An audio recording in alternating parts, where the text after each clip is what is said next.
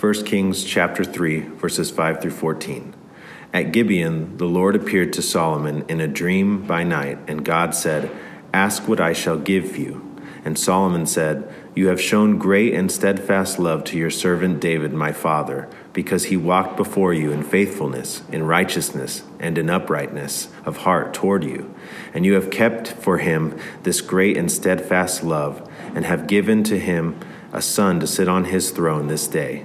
And now, O Lord my God, you have made your servant king in place of David my father. Although I am but a little child, I do not know how to go out or come in. And your servant is in the midst of your people whom you have chosen, a great multitude, too many to be numbered or counted for multitude. Give your servant, therefore, an understanding mind to govern your people, that I may discern between good and evil. For who is able to govern this your great people?" It pleased the Lord that Solomon had asked this. And God said to him, "Because you have asked this, and have not asked for yourself long life or riches or the life of your enemies, but have asked for yourself understanding to discern what is right, behold, I now do according to your word.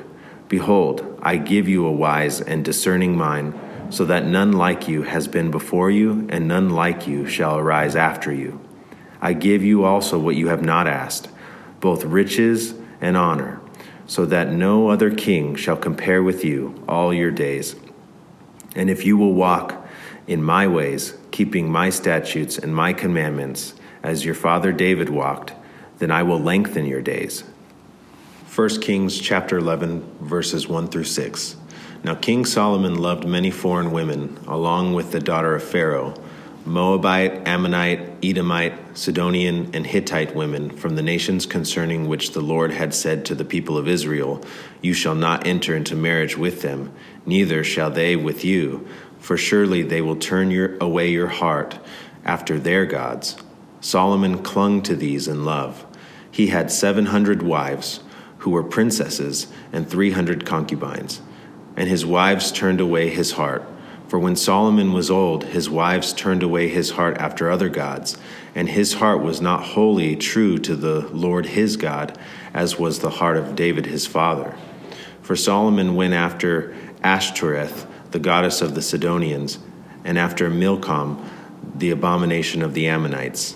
So Solomon did what was evil in the sight of the Lord, and did not wholly follow the Lord as David his father had done. I'll add my welcome to the many others who have welcomed you this morning. But if we have not met yet, my name is Gray. I am the pastor of this church, and very glad to have you with us this morning. If this is your first time, maybe you've been here a few times, or this is your church home, we're just so glad to have you with us this morning. And a quick update on the bathrooms. If you were here last week, maybe for the first time, then you probably experienced this as the Porta Potty Church, as we had those temporary bathrooms last week, but we do have functioning bathrooms today. I've been asked to inform you that everything is not quite finished yet. We still have some finishes to do there. So if you're noticing a few things that need to be polished up or painted over, that is the case. But hopefully everything should be working in there. And thank you for bearing with us in that.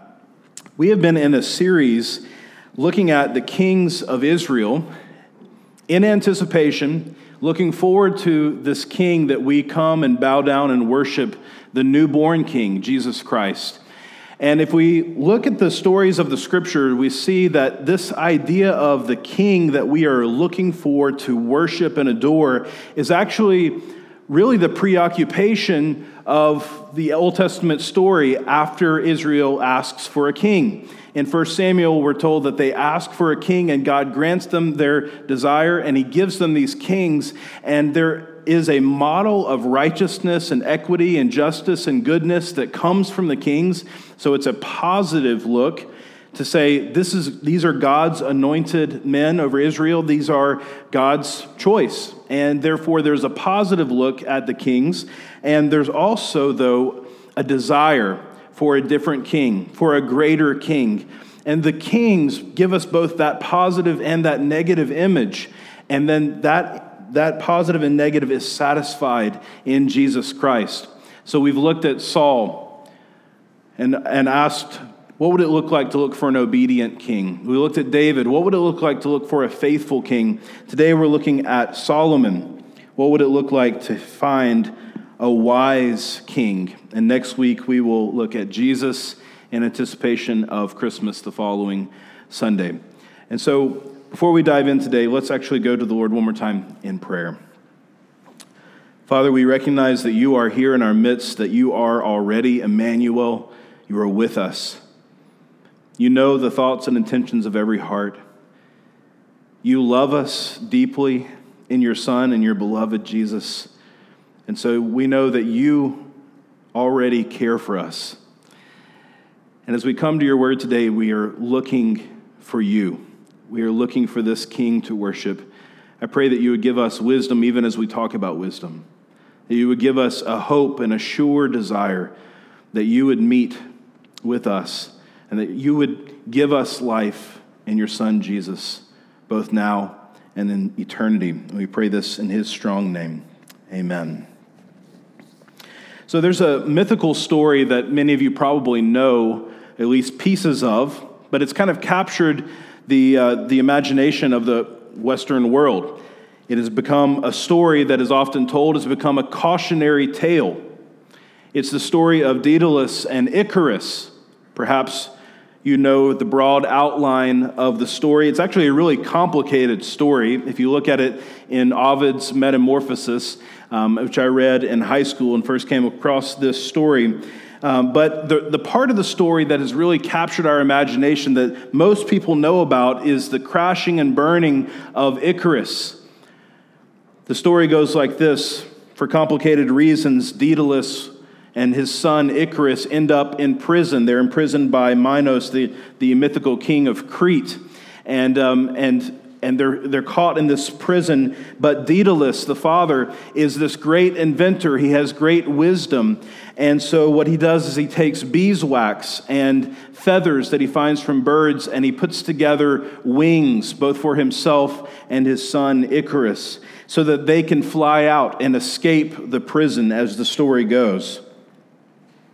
He gives his son this great invention, but then he also gives him a stern warning. I'm quoting from Ovid here. He says this is Daedalus speaking to his son, "Let me warn you, Icarus, to take the middle way. In case the moisture weighs down your wings, if you fly too low or if you fly too high, the sun scorches them. Travel between the extremes, and I order you not to aim towards Bootes or the herdsman or Helus, the great bear," talking about the constellations, "or towards the drawn sword of Orion. Take the course that I show you." As the story goes, Icarus begins well as they fly out of the prison, fly higher and higher. Icarus then, who starts well, becomes intoxicated with his flight abilities, and he doesn't stay the course.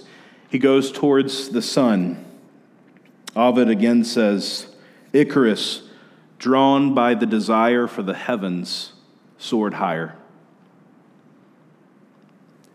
The story ends with Icarus going so close to the sun that the sun melts the beeswax that holds the wings together, and he falls to his death in the ocean, where his father finds him and weeps over him. The son receives a great gift of wisdom from the father, and then becomes intoxicated with his desire and falls. It's captured our imagination, and it's told over and over again because this is the human story. It's a common story. It's the story of Solomon, who receives the gift of God's great wisdom and then soars too high.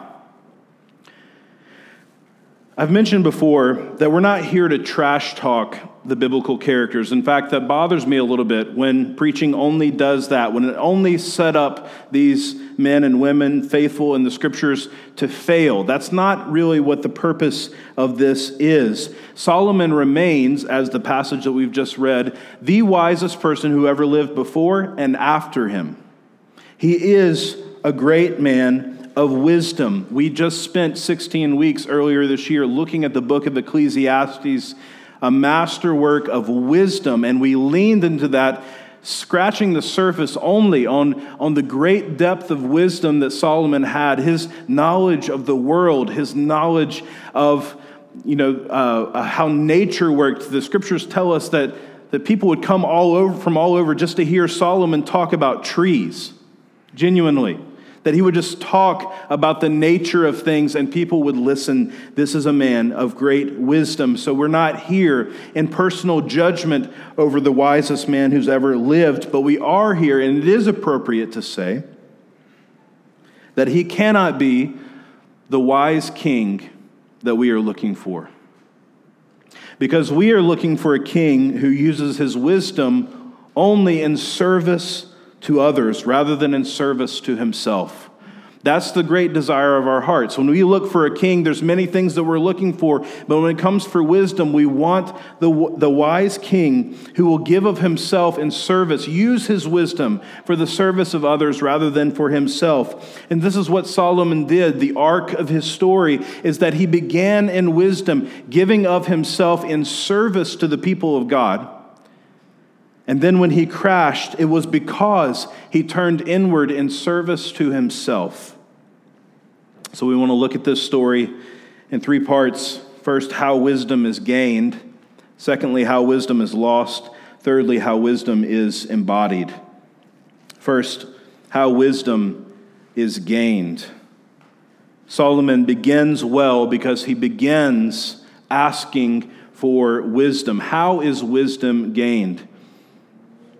We're told here that it's gained in three ways. First, by humility. Solomon gets wisdom from God, this rare invitation from God to ask whatever you will, and he gets this wisdom because he begins on his knees. Look at verse 5 with me of chapter 3. At Gibeon, the Lord appeared to Solomon in a dream by night, and God said, "Ask what I shall give you." And Solomon said, "You have shown great and steadfast love to your servant David, my father, because he walked before you in faithfulness, in righteousness, and in uprightness of heart toward you. And you have kept for him this great and steadfast love, and have given him a son to sit on his throne this day. And now, O Lord my God, you have made your servant king in place of David my father. Although I am but a little child, I do not know how to come out or go out or come in.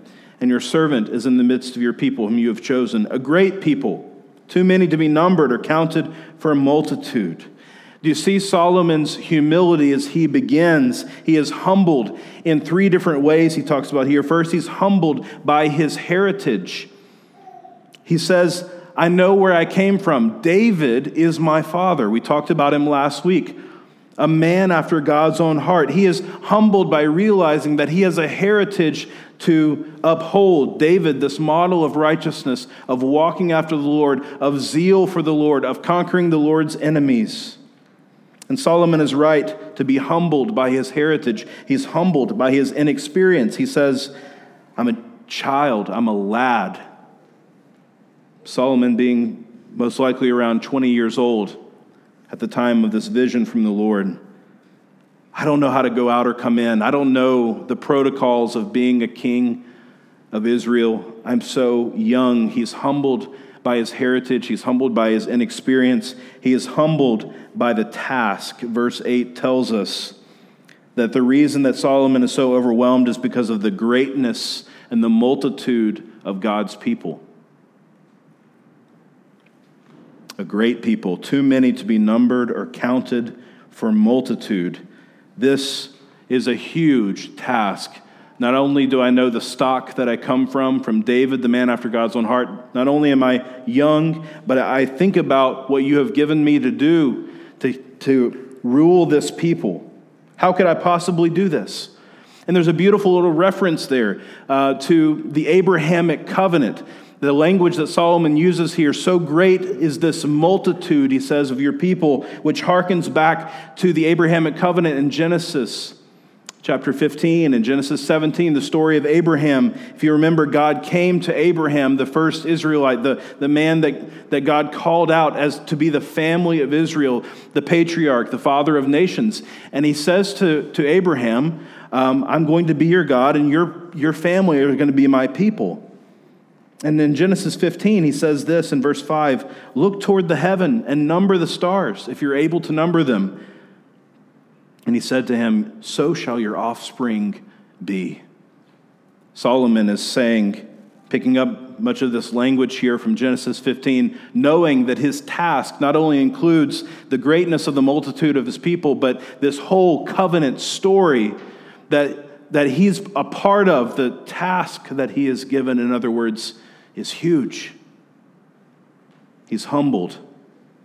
And humility is the start of wisdom. Wisdom is gained by humility. It's also gained by request. In verse 9, after his humble preamble, Solomon answers the question that God has asked him when he says, ask whatever you want. In verse 9, he says this, give your servant, therefore, an understanding mind to govern your people, that I may discern between good and evil. For who is able to govern this, your great people? Wisdom is found by humility, but it's also found by request. Solomon asked God for wisdom. And notice why he wants wisdom. Notice his start here is not for himself, so that I will be great, and so that I will be perceived of as great. He says, give your servant, therefore, an understanding mind to govern your people. It's wisdom in service of others that Solomon wants, and he makes his request known. This is how we gain wisdom as well, by humility, but also by request. Think about James chapter 1, which tells us this, if any of you lacks wisdom, let him do what? Ask of God, who gives generously and without reproach, and it will be given him. The scriptures tell us in many places that wisdom is given to the one who asks for it, and the one who is humble, God gives grace to. Certainly the case here. God answers his prayer. He is, in fact, pleased. Verse 10, it pleased the Lord that Solomon had asked this. And God said to him, because you have asked this and have not asked for yourself, notice the contrast there, you asked for this, not for yourself, long life or riches or the life of your enemies, but have asked for yourself understanding to discern what is right. Behold, I now do according to your word. He gives him the wisdom that he asks for. And not only that, as the story unfolds, he gives him riches and honor, the things that he does not ask for, which often accompany wisdom, not always.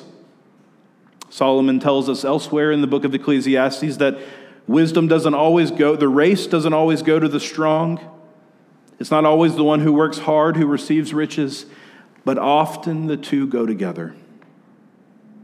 Wisdom is gained by humility, by request, and finally, by worship. We didn't really read these sections, but just before this passage and just after, Solomon sacrifices 1,000 bulls, and then he also offers a sacrifice after this dream in thanksgiving to God for giving him this wisdom. He worships. Worship here includes two things, both obedience and sacrifice. Do you notice what God then asks of him in response to his wisdom? There is a conditional element here where he says, I'm going to give you this wisdom, but I need you to walk with me in obedience. So verse 14, and if you will walk in my ways, keeping my statutes and my commandments as your father David walked, then I will lengthen your days. This wisdom is a gift, but it's a gift with a responsibility to walk in obedience and also to sacrifice, which is what Solomon does immediately next. He gives thanks to God. He worships God in the midst of his people. And this is how wisdom is sealed. It is through an obedient and worshipful life. Wisdom is gained by humility, by request, and by worship. And if we're reading the story in 1 Kings 3, we're given after this an immediate example. The very next story in 1 Kings 3 is a famous story of Solomon's wisdom in service to the people. It's the story of dividing the child. When two women come to Solomon claiming that a child is their own, both of them saying that, one of them lying. Obviously, Solomon says, divide the child. Hyperbolically, he says, let's divide the child in half and give one side to each woman. And it reveals the true mother of the child.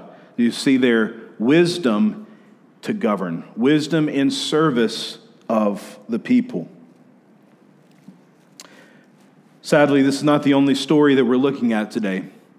We need to see how wisdom is gained, but we need to see how wisdom is lost. Moving forward to 1 Kings chapter 11, we see almost a mirror image of this passage, which was interesting to read, how in many ways this passage undoes the things that Solomon requests, that Solomon gains. The gains that he has are now lost. Solomon turns from the Lord is the subtitle in my Bible. How is wisdom lost? Well, the things that have been gained are slowly taken away. We said the things that gain wisdom are humility, request, and worship. Well, here, humility turns to pride, request turns to manipulation, and worship turns to idolatry. Humility turns to pride. Look with me in the first couple of verses of chapter 11. Now King Solomon loved many foreign women, along with the daughter of Pharaoh, Moabite, Ammonite, Edomite, Sidonian, Hittite women, from the nations concerning which the Lord had said to the people of Israel, you shall not enter into marriage with them, neither shall they with you, for surely they will turn your heart away after other gods. Solomon clung to these in love. Solomon loved many women. We're told here in the next verse the sickening details of that. 700 wives, 300 concubines. And we do need to understand this in its context, and maybe this will lessen the impact a little bit. First of all, we should say that these are round numbers, okay? If that helps at all. Also, we shouldn't picture this as all happening at one time. This is somebody writing in view of Solomon's life. This is not as though there's a castle here of 1,000 women, okay, at one time. We should also say that many of these marriages almost certainly were in name and political alliance only, not necessarily in sexual union. But the point remains, of course, however much we chip away at those numbers, we're left with a sickening amount when we see that Solomon pursued and loved these women. And of course, it has to be about more than just love, and it has to be about more than lust here. This is about pride. This is about conquest. This is about the envy of others. This is about political power. This represents these alliances. These women, many of them would come from foreign places, as we're told. Why would he be marrying those women from all these different nations? Because there is peace, and he is fortifying the alliances that he has made through conquest. And so I think we're given these round, big numbers to tell us that this is not just about Solomon's lust. This is about his pride. This is about him flying too close to the sun. This is about what he can accomplish and what he can own. Solomon began with humility, but has turned to pride. He began with a request, but now that has been twisted as well. In a mirror image, the request turns to manipulation, as now he is the one being requested to worship others. We're told that the wives of Solomon turn his heart away from wholly being devoted to the Lord. Verse 4, for when Solomon was old, his wives turned away his heart after other gods, and his heart was not wholly true to the Lord his God. We know that Solomon was asked to build shrines to other gods by his wives, and that his sin here is not an active desire to walk away from the Lord so much as it is a capitulation to the request and the manipulation of others who wanted to worship in the way that they had been grown to know and had worshiped their whole lives. So Solomon gives in to these requests. Did you notice the word there that Solomon, right before verse 3, clung to them in love? He clung to them in love. It's an interesting phrase. It should remind us of a different covenant, not the Abrahamic covenant, but let's go back even further to the covenant of marriage. In Genesis, we see Adam and Eve. And Moses, who wrote the book of Genesis, he tells us the story of Adam and Eve, but then he gives us an editorial. He tells us about what happened in the institution of marriage. And a man shall leave his father and mother, Moses says, and shall cling or cleave to his wife. Leave and cleave. It's the same word as clung here. Solomon clung to them in love. And so here we see a reversal of the covenantal intention of marriage. Whereas marriage, by Genesis standards, is a man and a woman who leave the father and mother and cleave to each other. Here, Solomon has many women, clings to them, and then serves many gods. Instead of one woman before one God, it's many women before many gods. Third, worship turns to idolatry. This is what happens in the heart of Solomon as he gets older. In verse 5, we're told, Solomon went after Ashtoreth, the goddess of the Sidonians, and after Milcom, the abomination of the Ammonites. So Solomon did what was evil in the sight of the Lord, and did not wholly follow the Lord, as David his father had done. Interesting descriptions of Solomon's worship. We're told that he served Ashtoreth and Milcom. And what's interesting about those two, goddess in the first case and God in the second case, is that they're intentionally spelled in a different way here. Almost certainly giving us a play on words. The root is the same, but the spelling is different. The first refers to Ashtart, the goddess, the Canaanite goddess of fertility, and was worshipped by many nations around Israel. But here, her name is not Ashtart, but Ashtoreth, which is very close to the spelling for another Hebrew word, Vosheth, which means shame.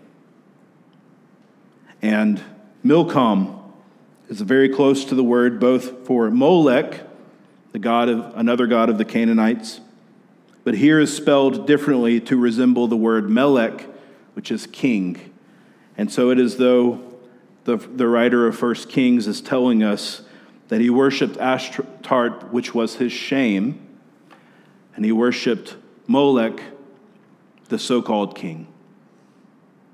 There's a heavy irony here and an intentional showing us that this was Solomon's downfall. His worship began in obedience and sacrifice and ended with disobedience and false sacrifice or false worship. This is how wisdom is lost. And we should pause here and ask ourselves for our own lives some questions. How is it that wisdom is lost, that a love of God or a heart for God that is so evident in 1 Kings 3 would be so absent in 1 Kings 11? How does that happen?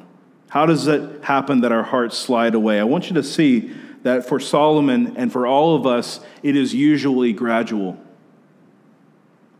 Solomon did not outright reject the name of God. He slowly lost his devotion. The passage says that Solomon was not wholly true to the Lord his God. He wasn't wholly true. He wasn't wholly against either, in other words. It's not as though Solomon said, this is not important to me anymore. What happened slowly is that his love was displaced. We are loving creatures. We are affectionate creatures. We are desiring creatures. We are worshiping creatures. We are made by God to set our hearts and affections on something. So love does not go away. It only gets misdirected. What happened to Solomon was not that he stopped loving God, but that he began to love other things more. The women, the power, the pleasure, the whatever it was that displaced his affection and devotion to God. And this is how wisdom is lost. What does your heart love? And what does your heart worship? These are the questions. These are the warnings we should be asking ourselves. This is the cautionary tale for us. And we can look at what Solomon began with and what he lost and ask ourselves, where is that lost for me? Have we lost some of our humility? To sit before the Lord and say, I don't know how to go out or come in. I am a child when it comes to the ways of you and what is needed for whatever responsibilities God has given me. Have we lost that and instead moved maybe to a more of a sense of entitlement to say, I think I know what I should have and I think I know what I deserve. That's where wisdom is lost. Perhaps we've stopped requesting, like Solomon began on his knees and says, give me this heart. Help me to know how to do this.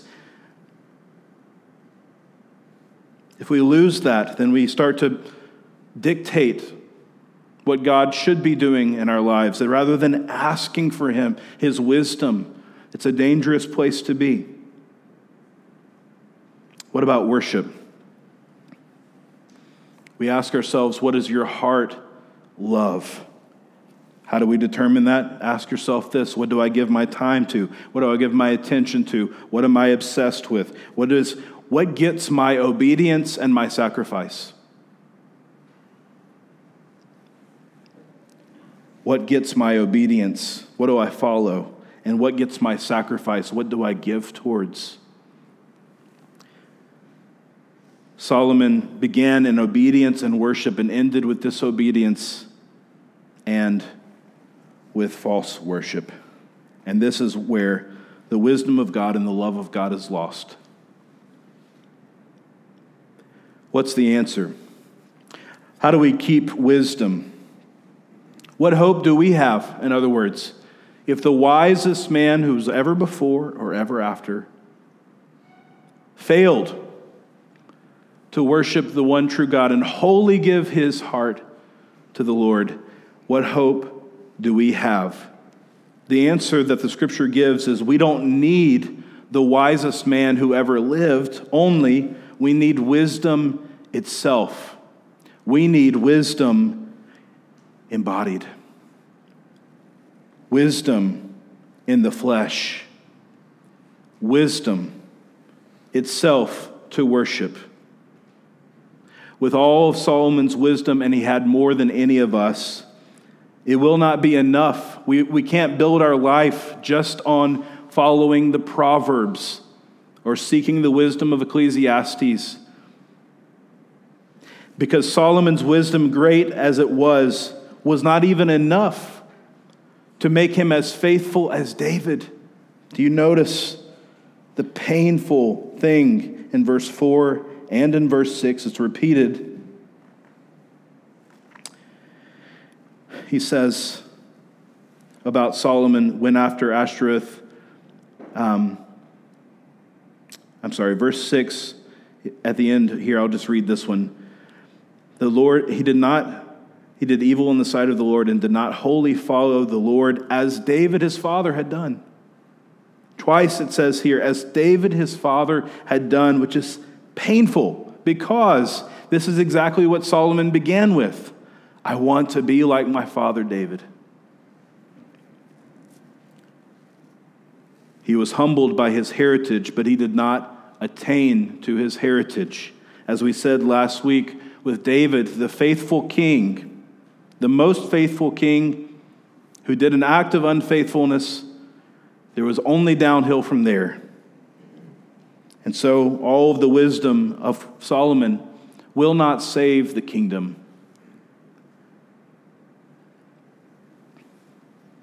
In fact, his sons will divide it. And from there will only be pain and suffering. God's still working, God's still moving in his people, but it will be at great cost. So we need a king who is not just wise, but is wisdom himself. That king is Jesus Christ. The thing that you need to know about Jesus when it comes to wisdom is that he had wisdom greater than Solomon, and that he is wisdom itself. And both of those things mean that he is the wise king that we are looking for. Jesus had wisdom. Mysterious passage in Luke chapter 2, verse 52, it says, "And Jesus increased in wisdom and in stature and in favor with God and man." How is it that God incarnate himself increased in wisdom? It's a huge question for another day. But what I want you to see is this. He followed the same path as Solomon. Solomon at the beginning humbled himself and grew in wisdom. He asked for it of God. Jesus did the same. He often went away to be with the Father so that he could have his wisdom. And he gained that wisdom over time, so much so that people notice. In Matthew chapter 13, Jesus goes to his hometown and he's speaking in this synagogue. And the people, it says in Matthew 13, were astonished and said, "Where did this man get his wisdom and these mighty works?" Jesus grew so much in wisdom that he astonished people everywhere that he went. He had wisdom greater than Solomon, but he not only had wisdom, he is wisdom. Colossians 2, verse 3, "Christ, in whom are hidden all the treasures of wisdom and knowledge." Solomon had wisdom to the greatest extent, but Christ embodies wisdom, which is why he can be so bold in Matthew chapter 12 when he says to the people who are gathered around him, something greater than Solomon is here. Something greater than Solomon is here, referring to himself, because the greatest wisdom, the man of wisdom who ever lived before or after, is overshadowed by Christ, who is wisdom himself. He is wisdom in the flesh. This is Advent, awaiting Christmas, when we come to the newborn King and we worship and adore him, Christ in the flesh, in the body, this child, this King. We look no further, in other words, than to this child. He is the wisdom that this world needs. He is the wisdom that you need. We come and bow before him. We adore him. We give our obedience to him. We give our worship to him like the wise men and the magi who come and bow before this King and worship him, recognizing in all of their wisdom, the wise guys, the wise men of this world, the kings of this world come and give their attention to a child. Because his wisdom is in service to the people of God.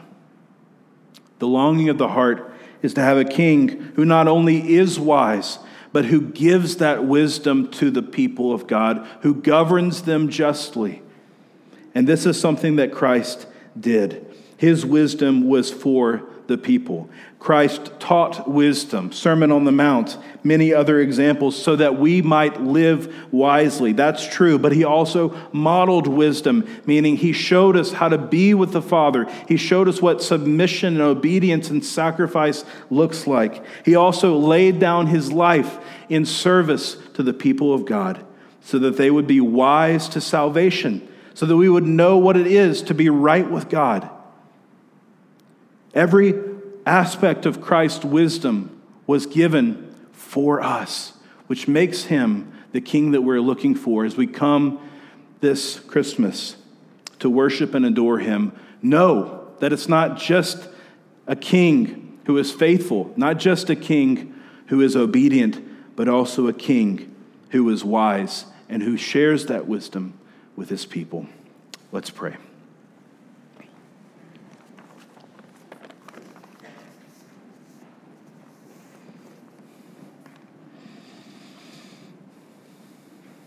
Christ, we honor your name, the one in whom all the treasures of wisdom and knowledge are hidden. We know that what we look for is not found in anything else, but we need to be reminded of it.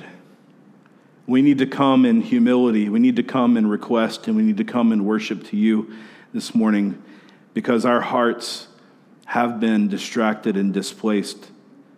We have not been wholly true to the Lord our God. We thank you that you have given us wisdom itself. You have given us Jesus Christ, and not only promised him to believe in his name, but also given us reminders at your table that he is the one who strengthens and nourishes us in our faith. So I pray that we, as we come now, would give honor to the King, that we would be filled with you, and in so being filled with you, we would be filled with wisdom. In the name of Jesus we pray. Amen.